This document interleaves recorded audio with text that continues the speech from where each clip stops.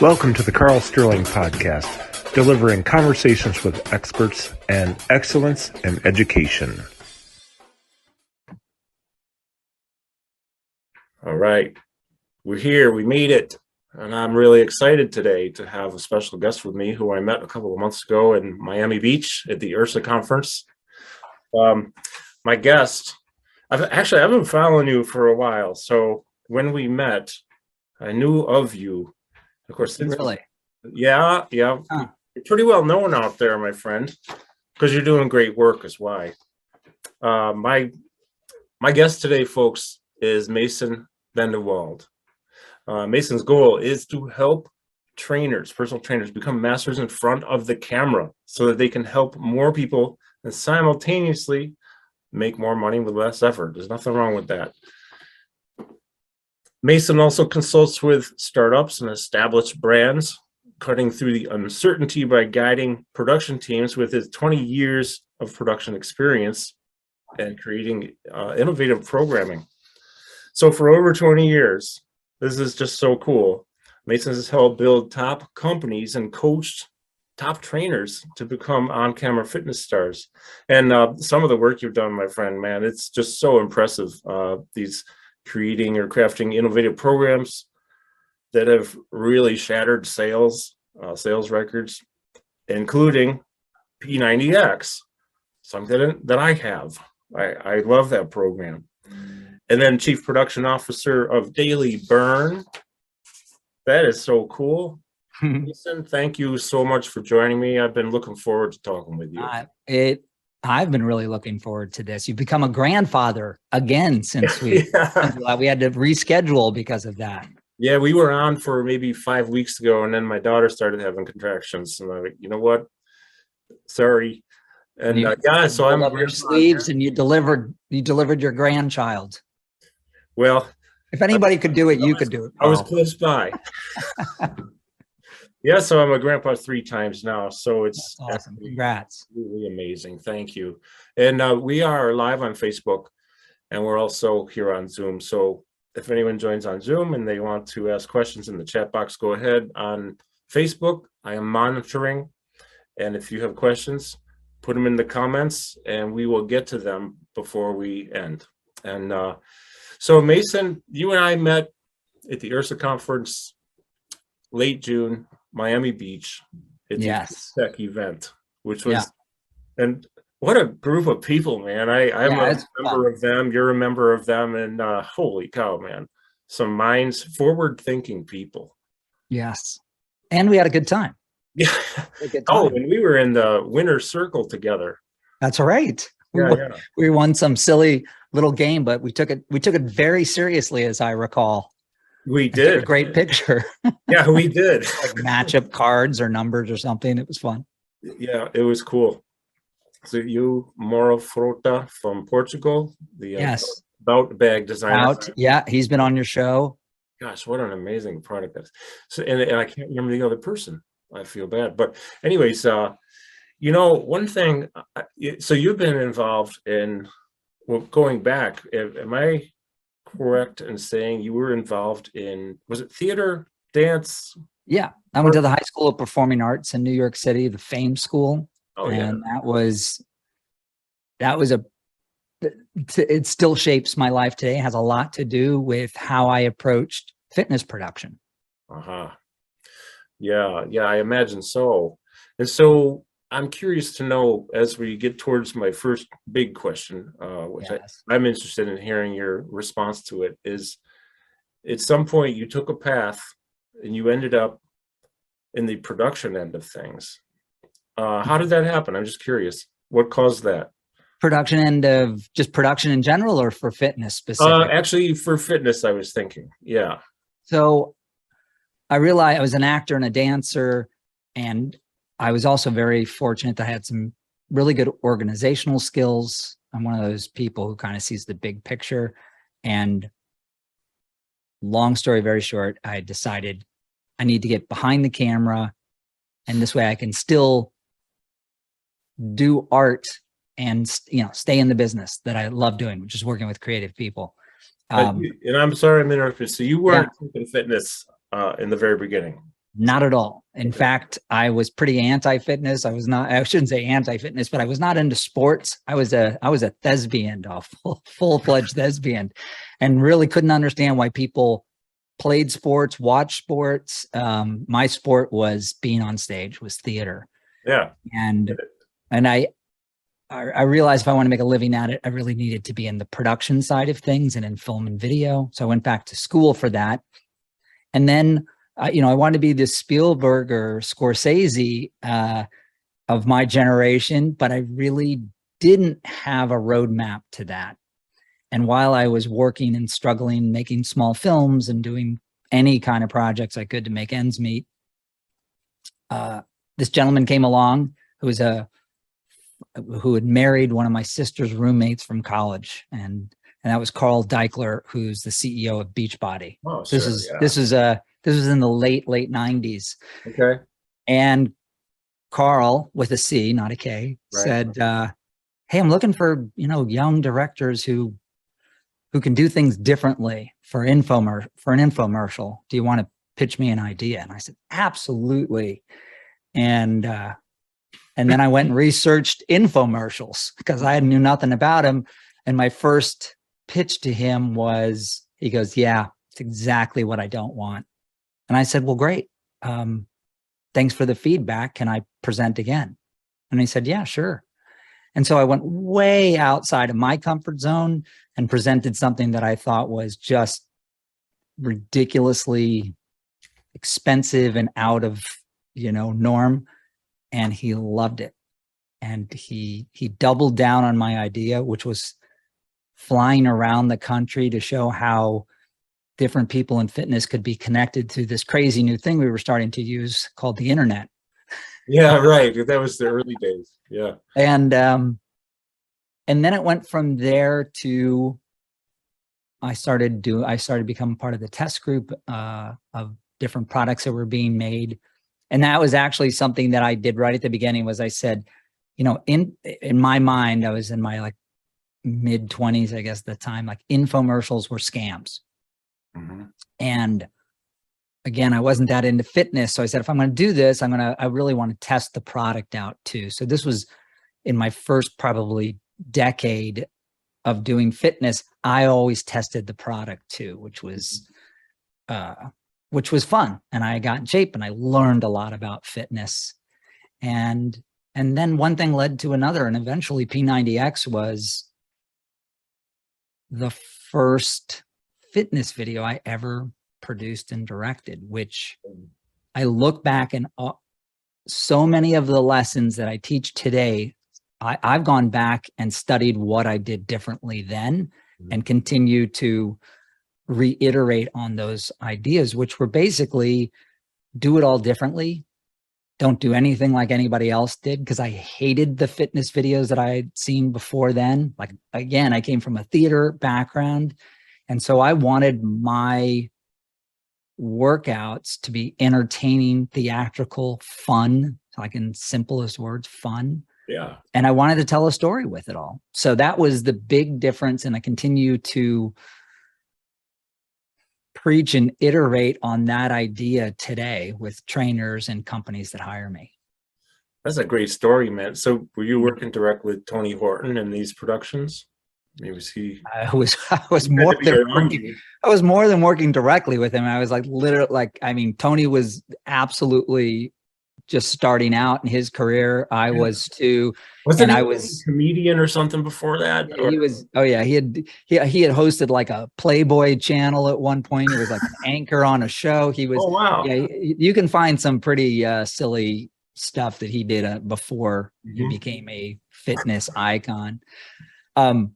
But there's a fun story I like to tell is there was 5 or 6 of us in the original P90X test group, and we were all very, very close, either working at Beachbody, for Beachbody, or a super close friend. And this went on forever. It's a 3-month program. So we were easily doing that. And maybe we were doing a little longer. And Tony just loves an audience. And so we'd be, the workouts are supposed to be an hour, but between Tony's talking and showing off and everything else, we'd be there for 2 hours at a time. And I'm still starting off trying to make ends meet. And I'd be like, Tony, come on, let's wrap this up. We got to go. And then we were also getting close to production. And we were doing, for those of you who are familiar with P90X, the last disc in the set is called Ab Ripper X. Mhm. And the very, very last move in Ab Ripper X is something that Tony went a little off script on and ended up, because these were some of the cues I'd given him about leaving some room for improv and being in the moment. And Tony just, instead of doing, I forget what it was, 20, he just kept going on. It ended up going up to like 50 reps or something crazy. But going back to when we were doing it and in the test group, Tony goes, he's flexing in the mirror. So I said, Tony, we got to wrap this up. I got to get back to work and we've got to get ready for production. Let's finish this. He goes, fine. Here's the last move. And he leans back and he does a Russian twist, which most of us know is you just kind of lean back and you're going fists side to side. And I said, God, that's like, it felt like he had just thrown it in there at the last minute because he couldn't think of anything else. And I said, that's lame. because I was in amazing shape. We all were. And that felt really easy, to be honest, at the time. And he said, oh, really? What would you do? And I said, well, let's at least throw our legs up into a V and hold it. And he goes, I love it. We'll call it the Mason twist.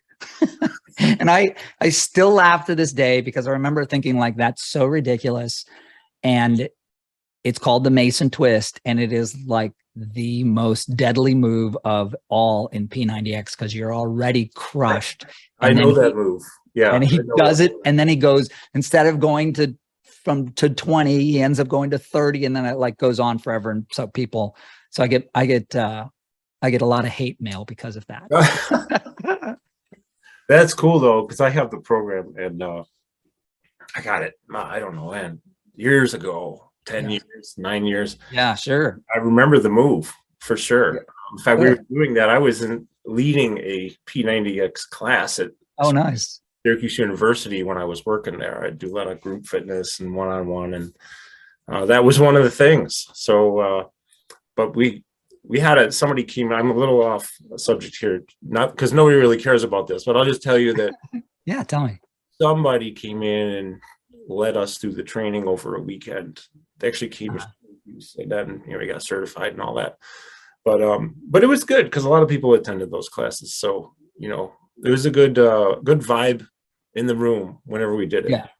Well, that's really, so this is actually really interesting history to me to know about that in the very beginning, because Dakeler, I mean, certainly he's done extremely well with his business, with the Shakeology and all the other stuff they have, the meal planning, the workouts. That's cool. Well, let's fast forward. You went down the fitness road. I wanted to start with this question. Yeah. Okay, so we had the pandemic comes along. I had my own business, always did, but it was pretty small at the time. I was working at the university because it's just really a cool place to work. And I really enjoyed the new gym they have. It's amazing. And the people I would meet. I love the atmosphere. But they shut it down, March 13th, 2020. Boom. You're going to have to go home. We don't know when we'll see you again. And of course, I haven't been back to work there, and my business here is taken off, and I'm very blessed and lucky. That's cool. However, what it forced me into with a decrease in income was I had to look at the idea of training virtually. I'd never done it. I resisted because I'm a personal touch kind of guy. I want to be with the people. I can read the body language better that way. I contact. Just everything's different, so I'm used to public speaking. I've done a lot of that around the world, and speaking at conferences and teaching and hundreds of times, but that was in person every time. Mm-hmm. So for me, it was a huge adjustment to get on Zoom or some virtual medium and lead somebody through a workout. Now, I don't want to talk about really what I do with that at this point, but what my question really is, what have you seen happen in the industry of training, personal training specifically, as a result of the pandemic? Let me qualify that just a little bit more. Yeah. Have you seen a growth in the virtual training? I mean, there are no more snow days in New York City. It was on the news yesterday. Right. Because Yeah. they know they can teach on Zoom if there's too much snow to go to school. So no more snow days, kids. That's right. Because I learned from the pandemic that I don't have to travel to Paris a month, 2 weeks ago to present at a neurology conference. They wanted me to come in person. No, I'm only speaking for 45 minutes. So I sat here and did it, and it was beautiful. But what have you seen? How has it changed the industry, and will bricks and mortar gyms survive in the long term? I'm curious about Yeah. There's so much to discuss around this topic, but in short, it's what I've seen and read and experienced is that we were already going in this direction, and it just put it into hyperspeed. So everybody like yourself, like me, who preferred to be in person were forced to go online. So it's a skill set, just like owning a computer. There was a time when there was no computers and a lot of people didn't want to do it. And everybody has a computer today. You have to have a computer. And the internet's going to go away. I remember that one 25 Yeah, years right. Yeah, it's a fad. So yes, and in order to survive, trainers in particular, those who wanted to stay in the industry, all shifted online. I mean, there's a rare few who had, one or two clients at a time, but like you said, it still changed the revenue. Mm-hmm. And here's what most trainers that I know discovered. You can make a lot more money if you're online because you can reach more people and charge less and do more. Yeah. The tricky part, and this is what you were alluding to, is that it's uncomfortable. I've trained myself that while I'm talking, I'm looking into a piece of glass and I'm thinking about Carl, or I'm thinking about the person who needs to get my information, but I'm not looking into somebody's eyes. And that takes training. That is not an easy thing to do psychologically.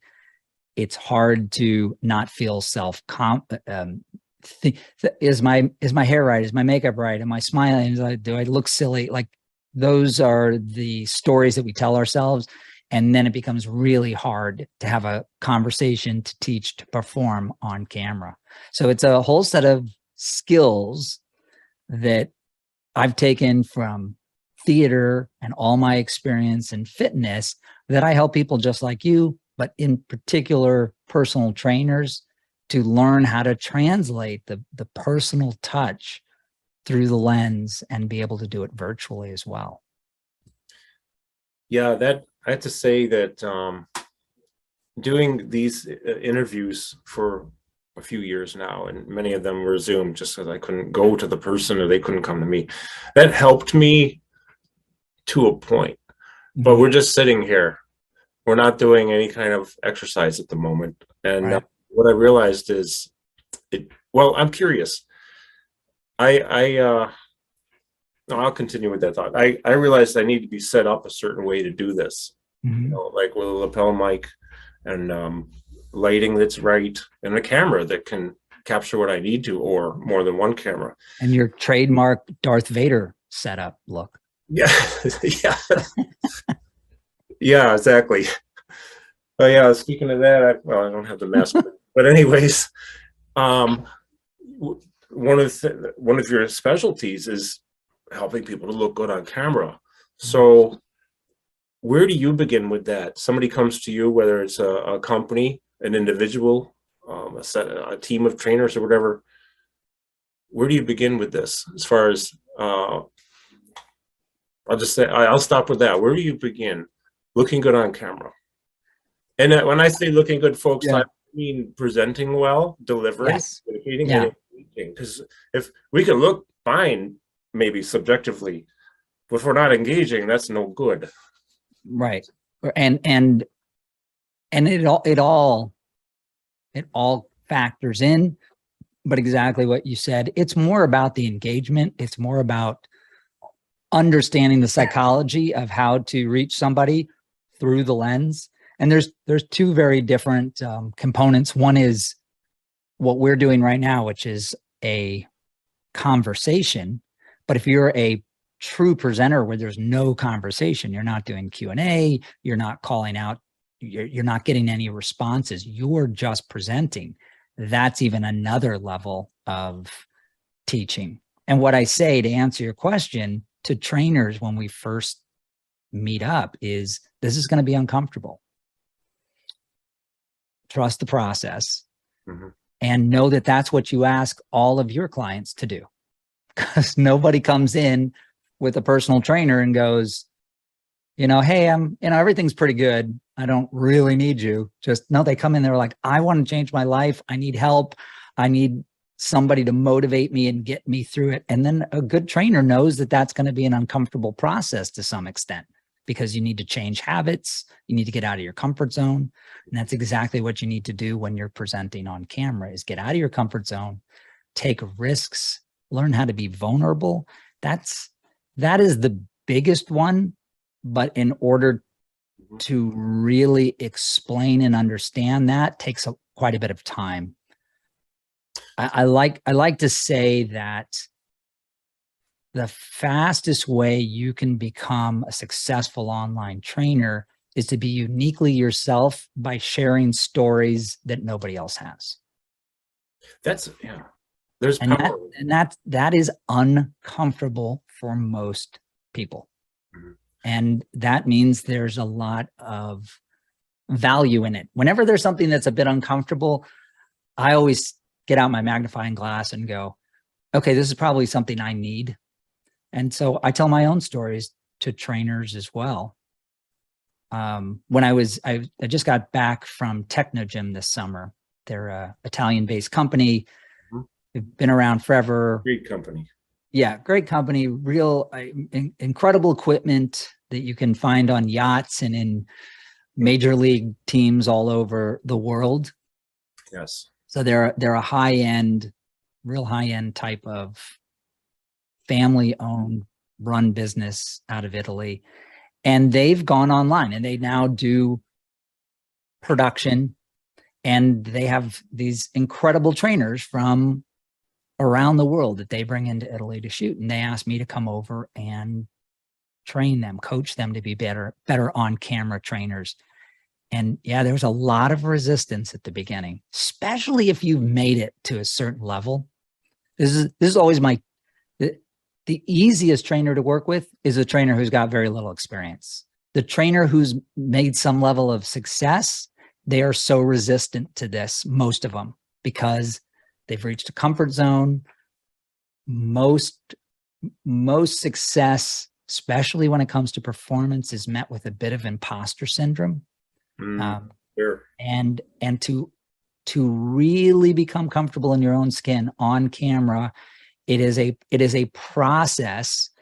And as you know, there's a lot of psychology involved in it too, but it can be incredibly fun. I'll only spend a few days with them, and we start off with a lot of resistance. And by the end, I say, if I need to earn your trust, and if I'm very lucky, we'll consider each other friends, and I might even be a mentor to you at the end. And that usually is what happens. And that's an incredibly gratifying moment for me when I feel like I've now earned their trust and we stay in touch moving forward.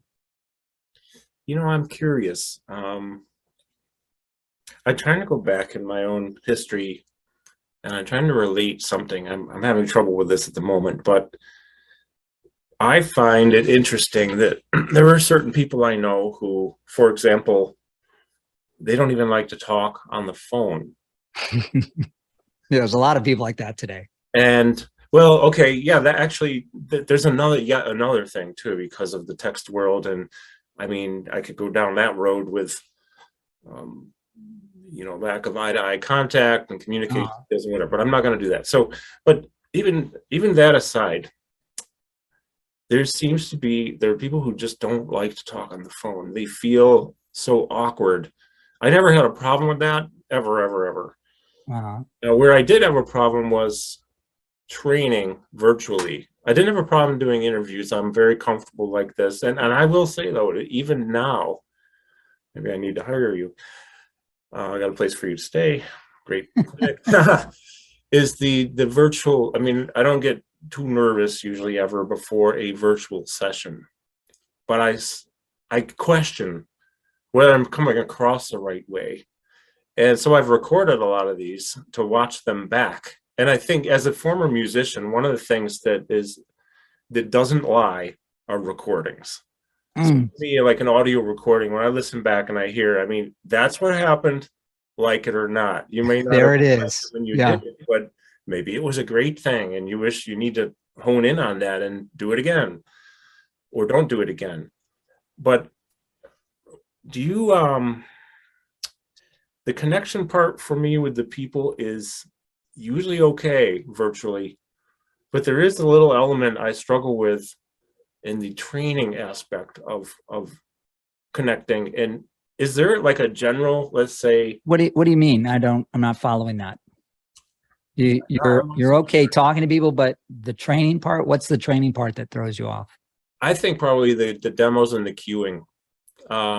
Even if they can see me, there's well, let me ask you this, because this will kind of describe me and this group to a degree anyways. What do you find to be, or do you find anything to be like the number one barrier in getting across what I have to teach, let's say, or what we have to teach as trainers to the other side of the lens? I mean, a lot of different things here. You could just be nervous about who we're training. A bad connection can make me go nuts. Sure. It's not anyone's fault usually, it's just the way it is. Yeah. But I tend to get very anxious with that. Is there a general let's say issue or psychological aspect of this that you find to be common for trainers when you go in? Like what's the first wall they have to knock down to start delivering more effectively? I don't know if that helps you at all, because I don't think I'm articulating too well. Yeah, I'm not sure, because you're talking about the actual movements that you were saying that was one of your sticking points. And I like saying I just made a post. I don't care about fitness. And I'll go back to where I started. It's like, I don't care about your move. Carl, you are a world-class leader in your industry. You are. There's nothing I'm going to teach you about that. You know that like the back of your hand. It's the teaching it through the lens part that I'm interested in. And how do you make what you do more exciting and compelling? Actually, that's it. That's my fear, is that it's not that way on the other end. Well, that's where I come in. And do you that's where I come in. And I'm not asking for anything free here for me. Hey, I'm here to give it away. That is the point. So I'll go back to P90. I'll go back to.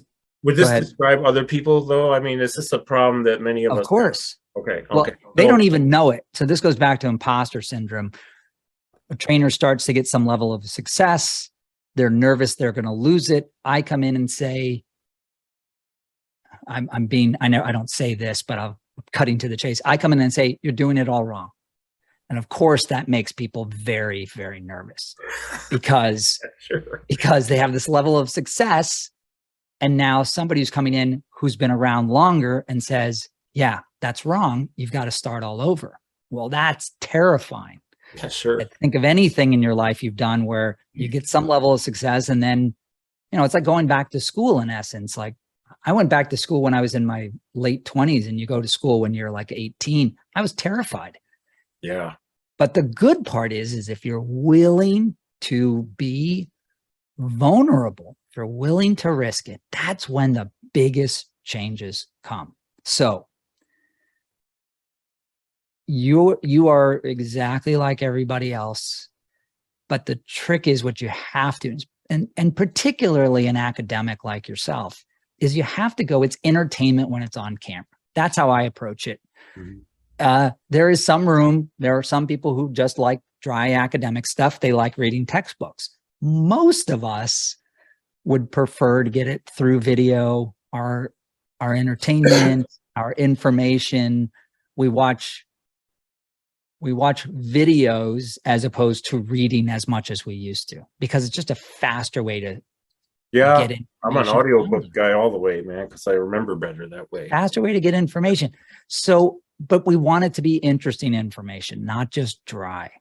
And so entertaining your audience with your information, particularly now you're incredibly specialized, Carl, so there's not as much competition. But when you're a personal trainer, somebody just told me, put a post on LinkedIn responding to something that I had posted, and said, yeah, there's 250,000 fitness apps that you can download now. 250,000 apps. I had no idea. That's not how many trainers there are. You just imagine that a lot of those apps have, a dozen or more trainers on there. So there are millions of personal trainers out there looking to get your subscription dollars, your personal trainer hour with them. And that's a lot of competition. It didn't used to be like that. Like, it has become very, very competitive. And the only way to go to that to cut to the front of that line is to understand how to become incredibly engaging with your audience. And you do that through your own personality, and then a whole bunch of professional tools that, one of them is eye contact with your lens, not yourself. Mm-hmm. This is me looking at myself, which is what we all want to do. But until they put a camera in the middle of your computer screen, you have to train yourself to look at the lens. Yeah. Because then it feels like I'm talking directly to you. So that's just one of the technical tips. But Carl, I'm going to do something with you right now. This is, I'm putting you on the spot. I didn't even tell you this was coming up. It's all right. I'm 61 and I don't care anymore.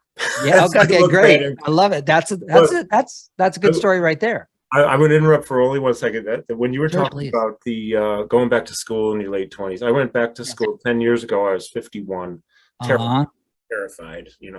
SU, Syracuse nutrition program, and anyways, the thing is that how'd you do? I always do really well in school because I'll work my butt off. I'm a slow learner, but once I got it, I got it. So I work my butt off to get A's. I'm an A guy. Not in high school. That was a different era. Yeah.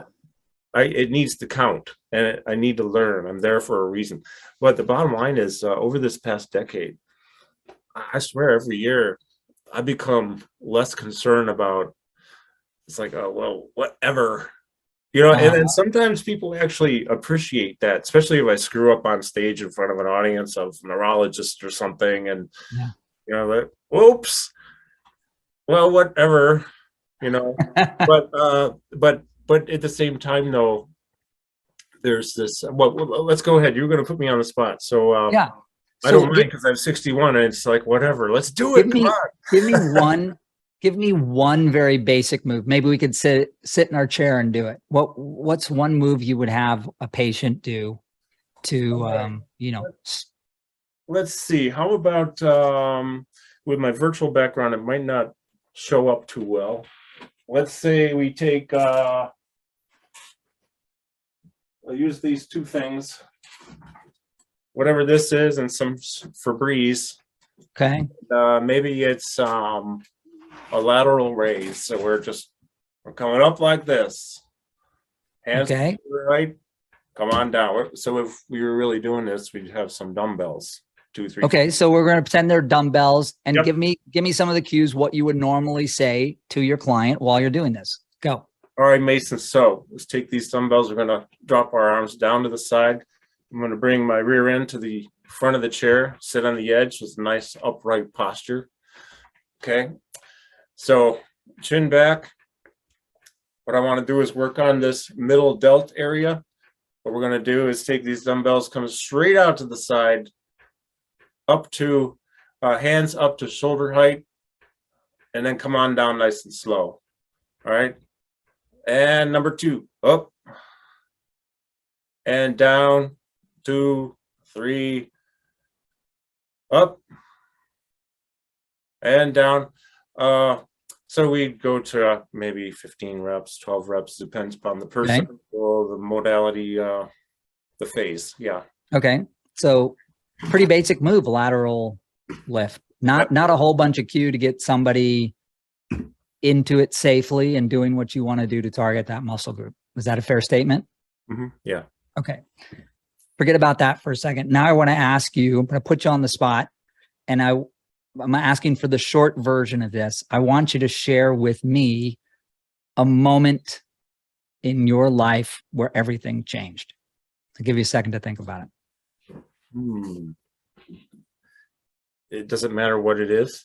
Not at all. It has to be personal, though. It's not, I'm not asking for something fitness related. I'm talking about something very personal. It could be the birth of your first grandchild. It could be a diploma that you never imagined you'd get. Something where there was a big shift. Okay, the biggest one ever was in Singapore, June 1st, 2019. I had gotten off the plane that morning and I went direct to Singapore General Hospital because I couldn't walk because my left leg was 14 inches solid of a DVT. Spent a few days in the hospital. And what's a DVT? Sorry. It's a deep vein thrombosis, which is it was a 14-inch solid blood clot. Oof. We're also through a pulmonary embolism in the lung, and I was really not supposed to be alive. But when I woke up, I was still alive, and everything changed. Everything changed. Can you repeat that one more time? Your video froze, so I want to make sure that I get it and your audience gets it. So you'd gotten off the plane. Yep. Couldn't walk because of the pain. My son's a doctor. He recommended, because I text from the plane, go to the hospital in case it's a blood clot. It was 14 inches solid popliteal vein through a pulmonary embolism. I really wasn't conscious in the hospital too much.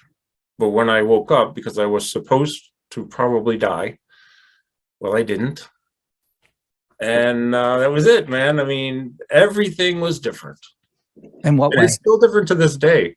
Oh, grateful to be alive. When we got on today and you said, I think you said I'm breathing. Well, I literally actually think that when I wake up in the morning, oh, my eyes open and here I am again. I get another day. This is so okay. So all right. Thank you for sharing that. With that, it's pretty emotional when somebody shares something that heavy. It got me. Like just thinking about that could have been it. It's 12 hours away, 12 time zones away. Yeah, and right in your all back foreign here. land. It's all very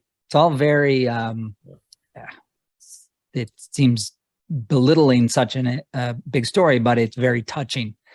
So here's what I help trainers with, and I'm going to help you with, is being able to share that in an otherwise mundane moment. And it's not that you're always sharing this biggest moment story, but the reason why I start there is because it's the hardest story to tell usually, because it's emotional. But when you're emotional, you are letting your guard down a bit and you're showing people that you trust them, and then they in turn trust you. So I'm going to do a bad version of this. I don't know your business as well, and you'll get the idea. But I'm going to pretend I'm Carl for a moment. And Carl, I'd like you to join me right now. We're going to be working on this muscle group. I want you to grab those 2 light dumbbells. We're just going to do a little lateral raise here. Excuse me. Breathing in through the nose and out through the mouth. All right. And I'm going to share something with you right now as we go through about 20 of these that I've never shared before, but I woke up thinking how grateful I was for my breathing and looking forward to working out with you. And it was only a few years ago that I stepped off a plane in Singapore and was rushed to the hospital with a blood clot in my leg that if that plane ride had been just a few hours longer, I pretty much would have been taken off in a body bag. So while this is starting to feel uncomfortable in your shoulders right now, I want you to think about how this is really working to help you improve your life.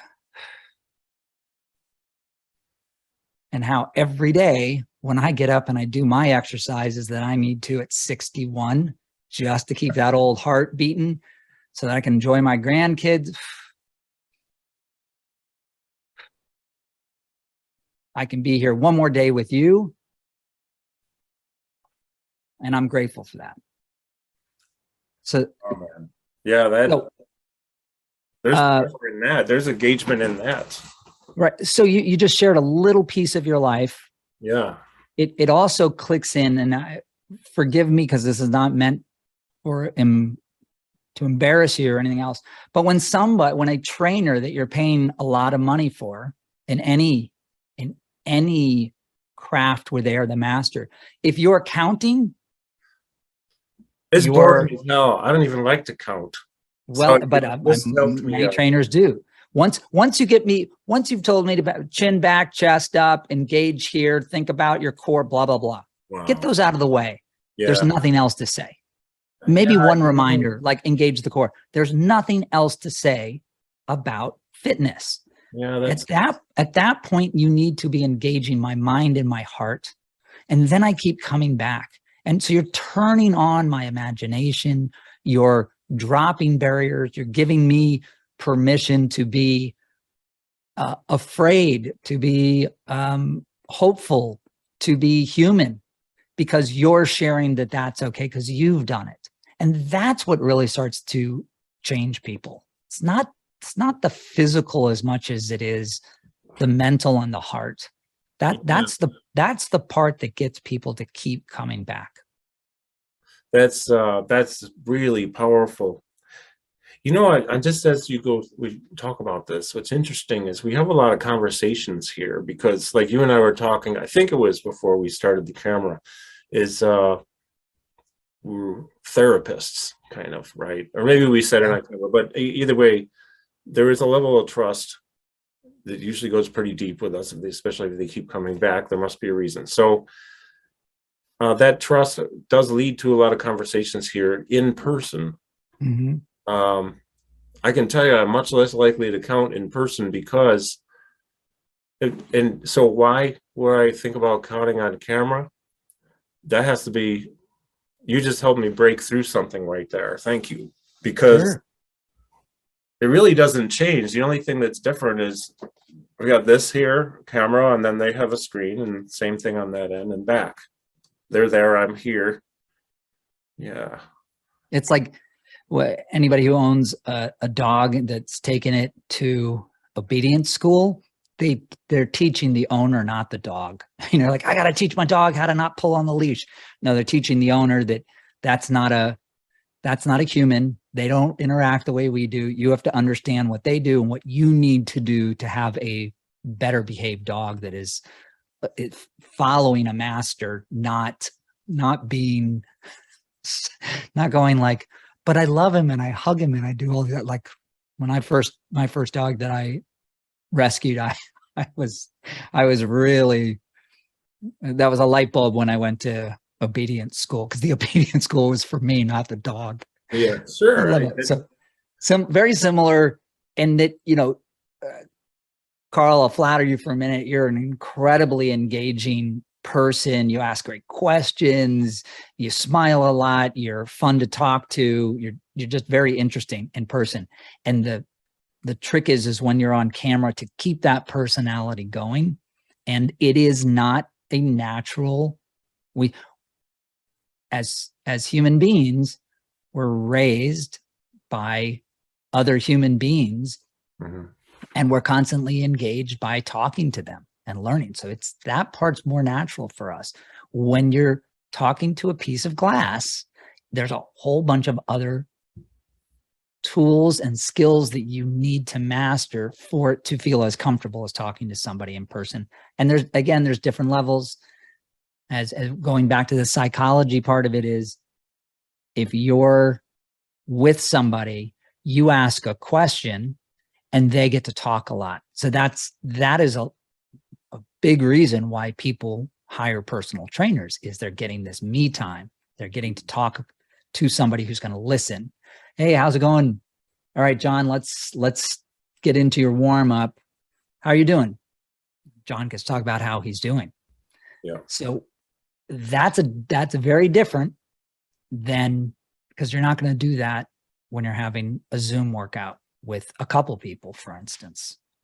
So all these other layers of skills and tools that you need to learn so that you can still make your clients feel as if they're being heard, like they would be if you were in a room together and you're talking and they're getting to share. You have to do more of the sharing to make the connection.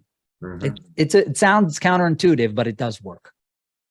No, that's a lesson to me today. This is a big lesson. Because while we were doing that, when you had put me on the spot there, which is totally fine, I'm glad you did. As soon as we get through the initial cues and I start, doing, I'm actually bored. And I can't imagine how people on the other end, they must be bored too. I mean, there are people who will talk and things like that, but it's not to what you just did with me. So this is a great thing for me to work on. And I'm sure there are other people out there who could use it too. And, think about how many people you reach or potentially can reach who aren't in your area, can't come to see you, and you can't go to them. So you've got a camera. If you have a camera and a computer, hone in on these skills. You can reach a lot of people. If we go back to P90X for a quick second, it's entertainment at its core. And Tony, who's the star, who liked to perform, he was a performer first, working with me as a director who could give cues, build opportunities to have more entertainment on the set. It's all I focused on was like, how do I make this more fun? And whether it's telling stories, whether it's being silly, so you don't always have to obviously tell a big, heavy story about a near-death experience. It can be as simple as your morning commute. It could be a story about your grandchild. It could be, a Starbucks order mix-up. But it's also not, until you get really, really good at this, storytelling, which is what it is at its core, has the opportunity to sprinkle in all this other stuff. So if it was, I'm making this up off the top of my head, if it was a mix-up in a Starbucks order and you got in the car and you're driving away and you do because it was flat coffee and you're used to having a Frappuccino or a macchiato, it could be an opportunity to talk about your self-awareness in how, I was so angry and I wanted to kill the barista or whoever mixed up the order. And then you realize that you had to take a deep breath, and it was about expectations, and that, it was a chance to maybe appreciate a black coffee and think about where the beans were from. And there's always some opportunity to share something about yourself that other people will connect with. So it doesn't have to be heavy. It could be as simple as a Starbucks mix-up, but it adds fabric to your session. There's context there, because your client is liable to go home, or if they're already home, when somebody says, how did their day go? I just had this great workout with Carl Sterling. He's man, that guy is something. They might not explain, they're going to say it's a great workout. They might not be able to explain what it is you do, but you're connecting with them in a way that they wouldn't otherwise have unless they had that workout with you. Interesting. Yeah. I think that that the personal touch, we do a lot of talking here in this clinic, but the other thing is too, and I think empathy is a huge thing. Just in life in general, right? It's huge, but people tend to like to talk about themselves too. So if you dig in and you ask some questions, you might get some stories from them at the same time. Well, if you're talking to somebody who can talk back, great. But if you're just presenting, you can't do that. True. So Yeah. don't ask questions. Thank you. Yes. That's one of the things I also have to untrain trainers for doing. Hey, what's up, everybody? Well, first of all, it's not everybody. So get rid of that. Get rid of guys. Guys, everybody. Yeah. I heard you say that on the Personal Trainer podcast. That was really good. I don't remember. It drives me nuts. I'm like, I'm at home alone. Why are you talking to guys? Now you can make the argument, and again, this is where trainers get uncomfortable. Yeah, but this is what I've been doing forever. Well, I'm just here to open your eyes up a little bit and say, unless you're trying to create a virtual community, which everybody tries to do, but you're doing it very purposefully and you're doing different types of engagement.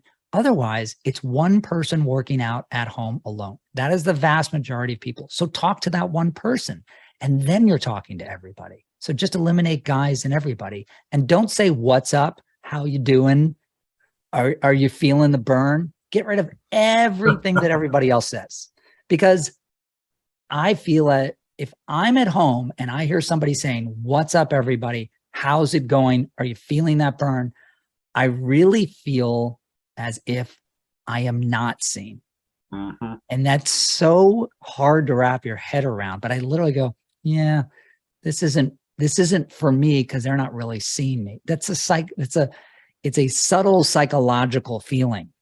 Yeah. But if you're looking in the lens as a trainer and you're saying, okay, we just took a big deep breath. We're going to take a breather here for a minute. All right. I know how my body's feeling. I'm sure you're feeling similar. Let's take a minute and just cool down here for a second. Mm-hmm. That changes how I like all of a sudden you're like, oh, that trainer sees me. They're talking about how they feel, but they're right. That is how my body's feeling too. It becomes much more personal. It's using dialogue that engages the individual. But also what I love, and I remember this from some Brian Tracy videos I got like 30 years ago about public speaking. And actually in college, I'll just say in my college, this was 7 years ago, I took public speaking at SU. Favorite course ever, man, because I'd already done a lot of it. Doesn't mean I was good at it or great at it or anything like that, but it was, I learned a lot. And one of the things I learned, but this also has a parallel with my career as a drummer, is that if you leave more space, it can put a lot more weight on what you're about to say or what you just said. And you just did it. You just paused.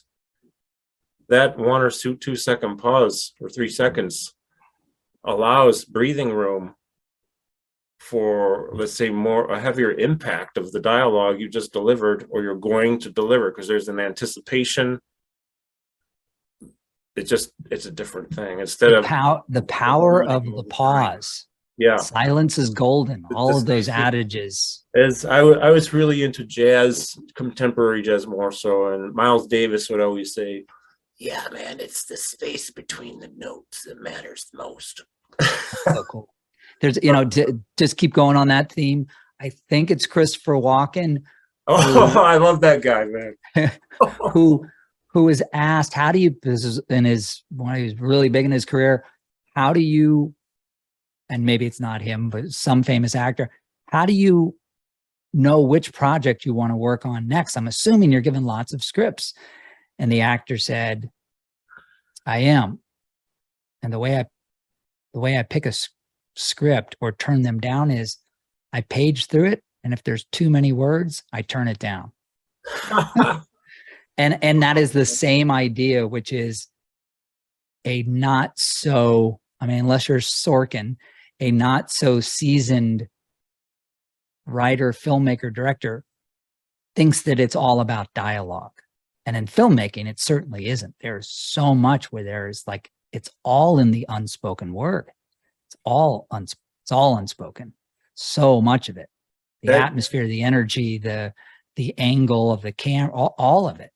And next time anybody listening to this who's interested in that, next time you watch a film, it's usually films more than anything, is watch how much time there is where there is no dialogue and so much is being revealed in the story. So Carl, very insightful that you picked up on pauses, because I have to work on it too, as opposed to going, I got to get everything. I've got all this information I want to share. No, there's more time to share later.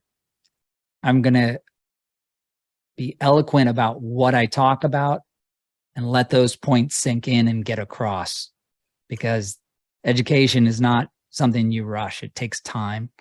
And trainers don't understand that usually. As soon as they hear action, if they're on camera, they start talking and they never stop. And it usually speeds up. And it is very, when you point that out to a trainer, again, it's very eye-opening, and they get like, wow, you're right. And then you give them the different tools and the power to pause, and it really starts to change their game and their engagement with their clients. I think it also might be, I don't know if it's a combination of nervous energy and other things and wanting to come across a certain way, but that's interesting.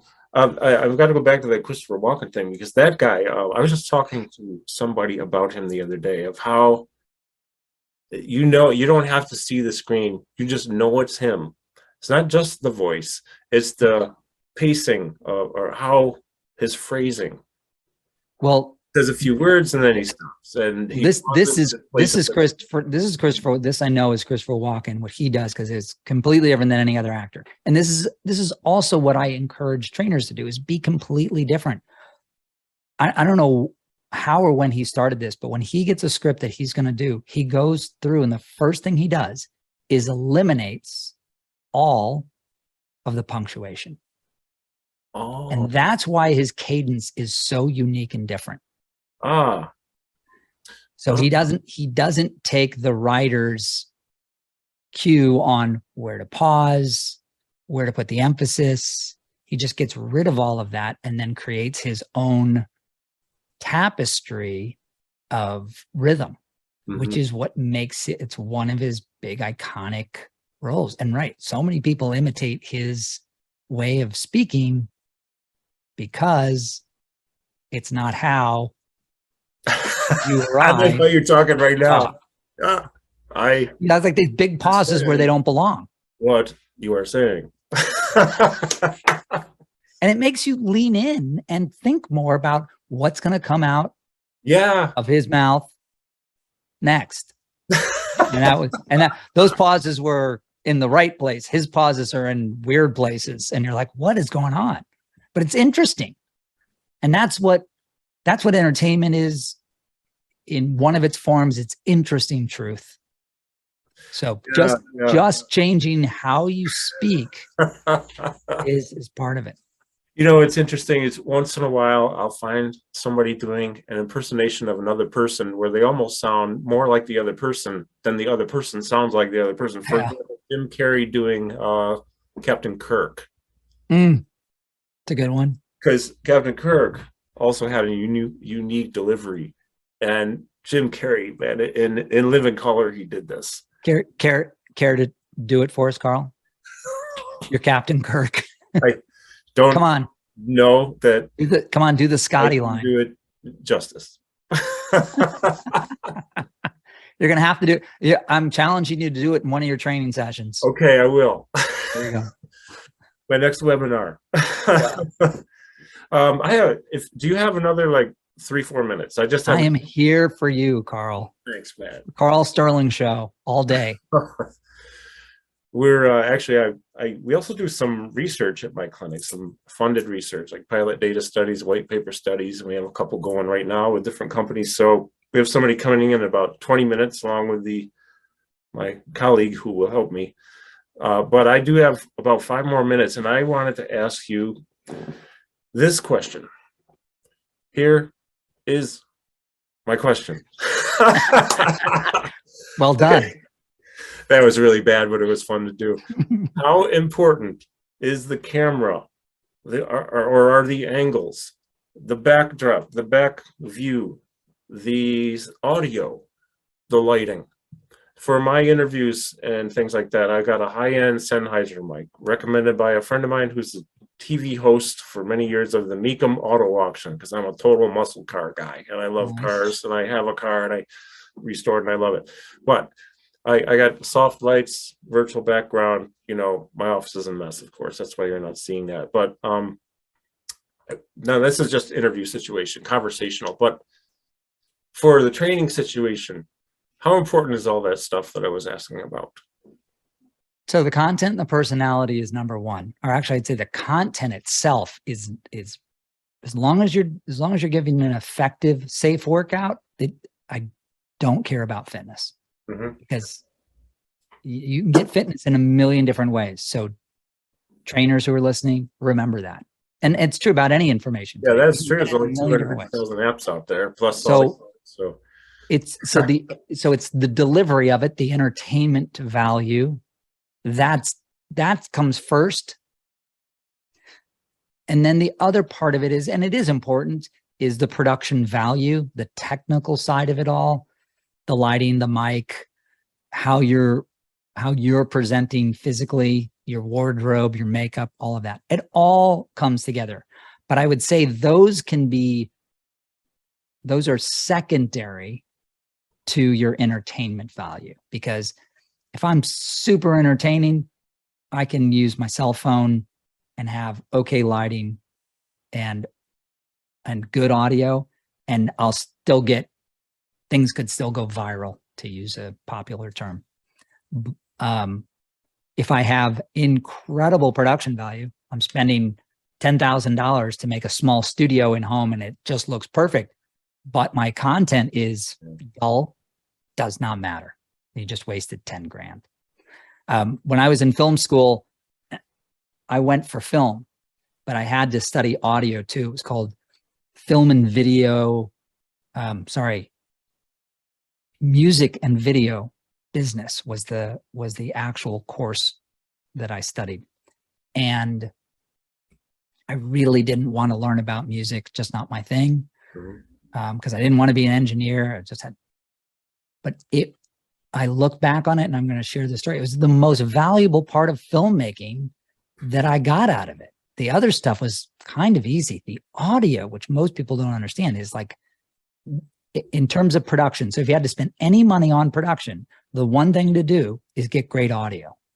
Lighting, setup, that can be next. But the first thing is great audio. And here's the lesson that I share that I've never forgotten. In an audio class, we had two monitors, A and B, and they both had this old Western, and they played the same 1 minute clip. And the professor said, show of hands, who prefers monitor A's programming? And like 2 people's hands went up. And they said, who prefers monitor B's programming? And the whole class raised their hand. And I'm sitting there going like, there must be some lesson here. How did he, this is not a random study. It was the same program, but almost, 99% of the class picked B. And he says, do you know why that is? And we were all sitting there and he played them back. And I went, oh, program A. The video was totally scratchy. It was like blips and like the old fashioned, like VHS, like half the time you couldn't see it. I'm sorry, other way around. Program A had perfect video. Program B, it was all scratchy. Okay. Program A had scratchy audio. Program B had perfect, clear audio. And so what we learned from that was we're picking more up through good audio than we are through a perfect picture. And I never forgot that lesson, because everybody in the class who was amateurs, we all, without any cues, said, we'd rather watch B, we'd rather watch B, which was a bad video, because the audio helped us tell the story. So to anybody who's out there going like, oh, if I forgot, $100, where do I invest it? Invest it in a good lavalier microphone that you can hook up to your iPhone. Then you can be a little further away from the actual camera. Yeah, I think that's great advice. I mean, I don't know statistically what people think, but I believe what you say. First of all, that's why I have you here. And also, I would concur. I prefer better audio. I learn better through hearing. Well, look, you're virtual. You know, You have a black background. I've got a couple blue lights here, but we both have good microphones. And if you listen to podcasts, what drives me nuts today is when I hear somebody on a podcast, especially if they're a host, and they're talking through their like computer microphone. oh yeah, You're hearing the whole room's echo and stuff. And you don't yeah. even, if you're not into production, you don't know why, but this goes back to that those subtleties. You go, I don't like this show that much. Yeah. And it might not, the show might be pretty good, but part of it is this just one component that's not professional, and it's not as, doesn't feel as good because you're not hearing rich production audio like you and I are on today. Yeah, it's interesting because that carries over big time when you're just doing, people listen to just the audio version of this on, iTunes and Google and Spotify or wherever, but I could have great video, but if the audio is crappy, like some of my early ones were pretty bad, I can't even listen to them. So I deleted them and re-interviewed the people because it sounded so. There you go. Leveling up. I couldn't listen to it. So, well, I'll tell you, there's so much to learn, and you give us so much great information, so much we can learn from you. Mason, I really appreciate you being on my program. I appreciate having been invited, Carl. You're one in a million. I had to work on this Captain Kirk thing. If yeah, you know what I mean. Yeah, I want to hear it.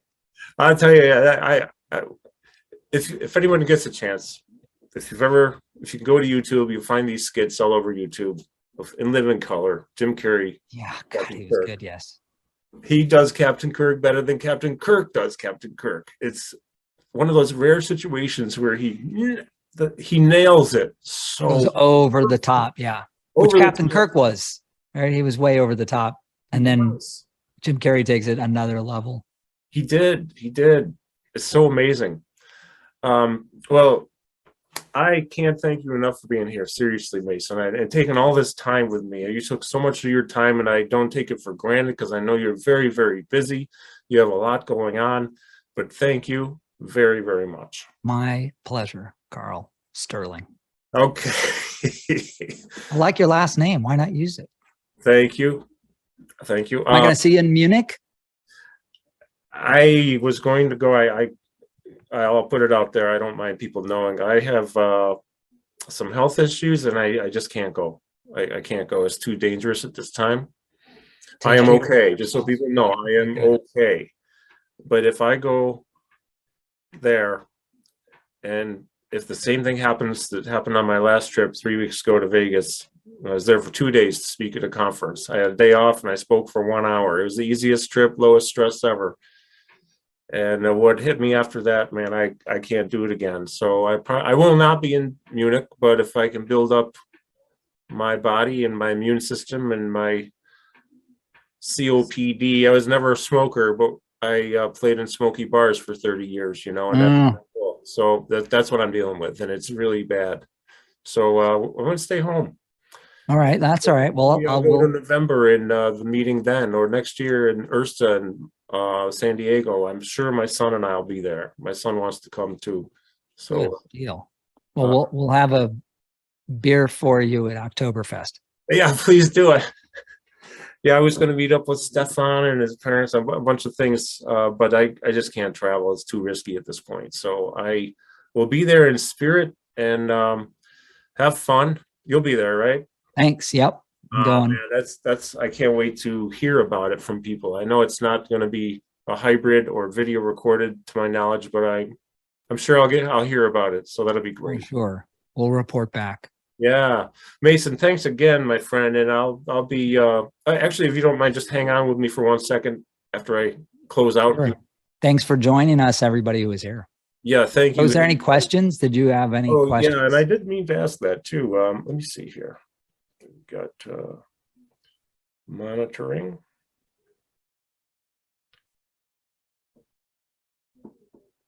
One second here. Folks on Facebook, I do not have questions, but I've had viewers. Magdalena is watching. Hola, mi amiga, ¿cómo estás? En San Luis Potosí, México. Hola. Hola a todos y espero que tenga un día súper fabuloso. Y no preguntas aquí or allí. And let me just check one more thing here before we go. Sherry, Sherry. She's in California. I think it's northern. Sherry, you and I are going to talk over the weekend. Yeah, I'd like to hear about your remedies for COPD because I need help. So she's a doctor. Her mom lives here. I know her mom for like 30 years. Neat. Well, thank you again. Yeah, no questions, but thank you so much, Mason. And let's stay in touch. Absolutely. I know I'll be seeing you. I would say it's a pretty safe bet. If you're going to Ursa in San Diego, I'll be there. I'll be there, I'm sure. All right, cool. All right, my friend. Thank you. Thanks to everybody. Thank you, Mason. And I'm going to sign off and I'll tag you. Sounds good. All right. Take care, everyone.